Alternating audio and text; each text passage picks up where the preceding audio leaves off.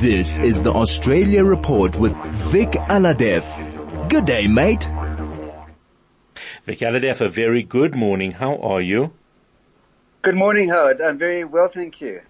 The fallout, obviously, as it does, continues around the world. Tell me what's happening in Australia.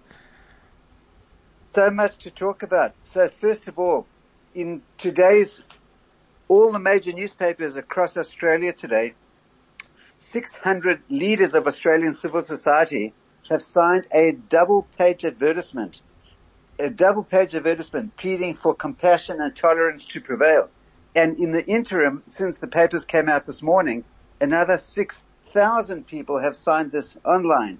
And we're talking about leaders of the political divide, economy, lawyers, lecturers, business people. And what the ad says, very briefly, a newspaper can't end hate, but you can. Show your support. And very briefly, the key parts of the statement say, we are leaders from diverse industries and professions across Australia. We cherish the Australian way of life, one which celebrates acceptance, cultural diversity, the values of modern, tolerant democracy. Over the last 7 weeks, a 482% rise in anti-Semitic incidents has swept Australia. We've been alarmed at the offensive language, and it goes on, unequivocal in our resolve that racism in all its forms is deplorable and abhorrent, whether directed against Jewish Australians, Muslim Australians, Asian Australians, Indigenous Australians, or any other minority. We will not tolerate such conduct in our workplace and firmly reject it in our communities. And it goes on.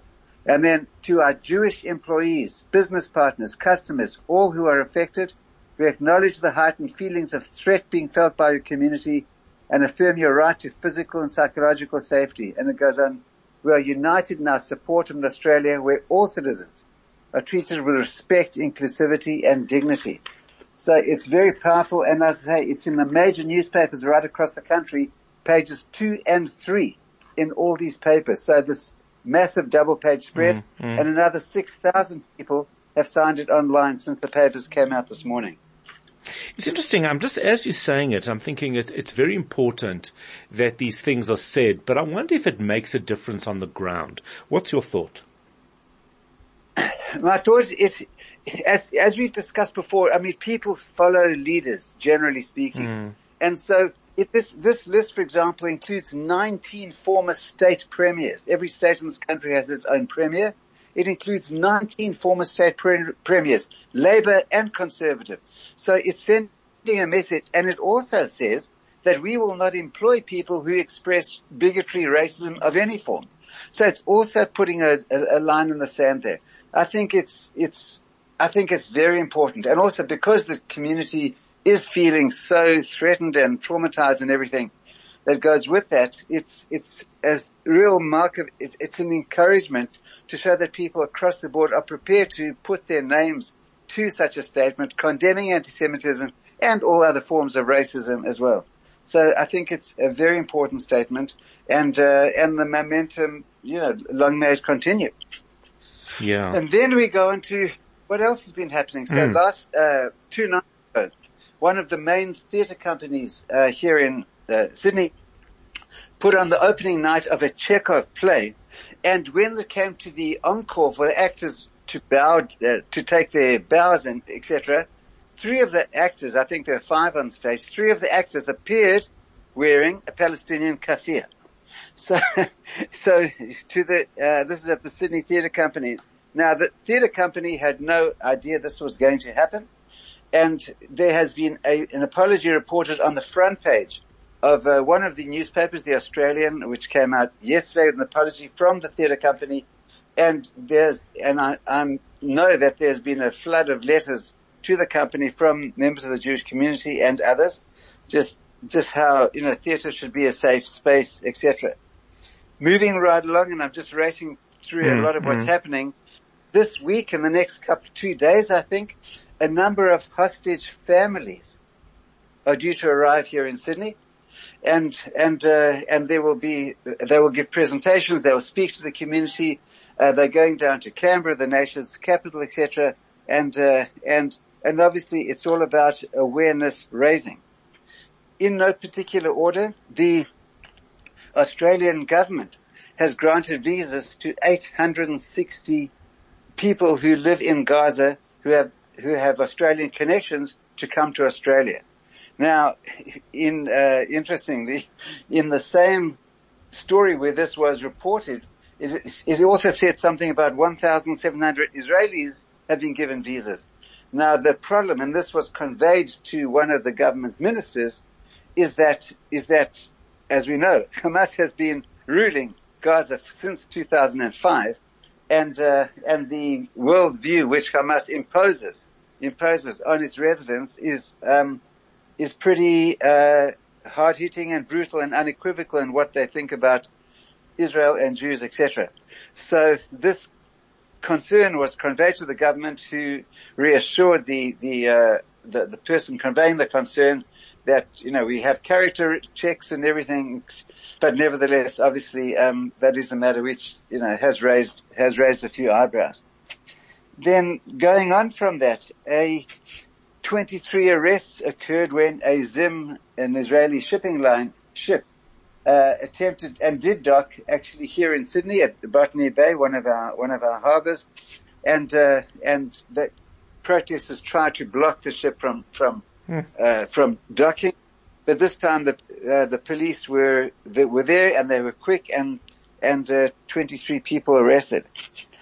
An interesting media, with the word war is I don't mean media war, but something interesting has happened.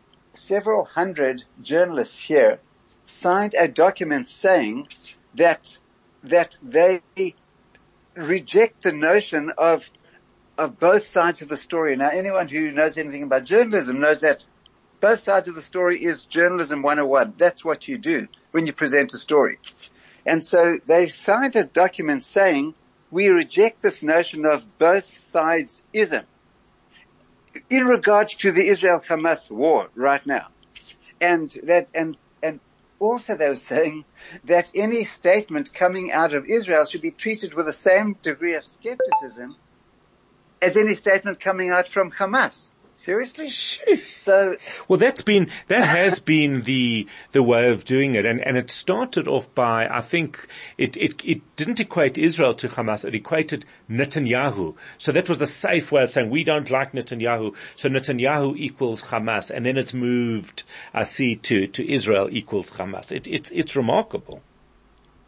It is remarkable. The good news of what I've just said is that in some of the three of the major newspapers, the most prominent newspapers, the leadership of those papers, as in editors-in-chief, have said, fine, that's what you want to say, then journalists who have signed this document will not be covering the Israel-Hamas war. That's brilliant. Now that was brilliant, and that was an excellent response. Then you've got the freedom to sign, what you want to sign, but then seeing as you have shown that you are no longer impartial by your own admission on this issue, then you will not be reporting on this war. So that was an excellent response from those journalists. And then moving right along, what else do we have?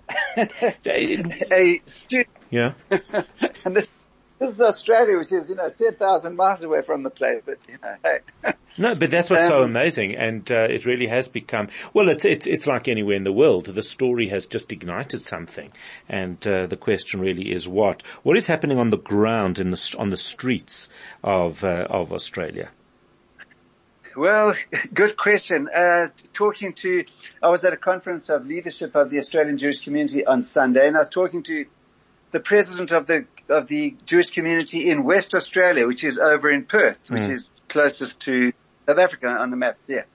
And he said that anecdotally, a Jewish teenager, went into the hairdresser where he's been going for forever, and the hairdresser said to him, please leave, I'm not going to, no longer want Jewish clients, which is just, and then in terms of not more serious, equally serious, but broader than that, is that last week here in New South Wales, there was this teachers came to school wearing Palestinian, wearing a keffiyeh and Palestinian colors where they could. And then, and on the Friday, there was a strike, quote unquote, where my information is about 300 students turned up, on Friday instead of being at school. And that same thing is now being encouraged to happen this week in Melbourne for teachers to come in solidarity with Palestinian kids. And as we discussed last week, how did Jewish kids feel in public schools when their own teachers doing this? Absolutely. Causing division and polarization within the classroom. It is appalling. It is indeed. I do need to leave it there. We do need to go to adverts. Vic Alhadeff, thank you. As always, Vic is the former CEO of the New South Wales Jewish Board of Deputies. We were covering this morning the fallout from the Hamas war, and how it is impacting on Australia.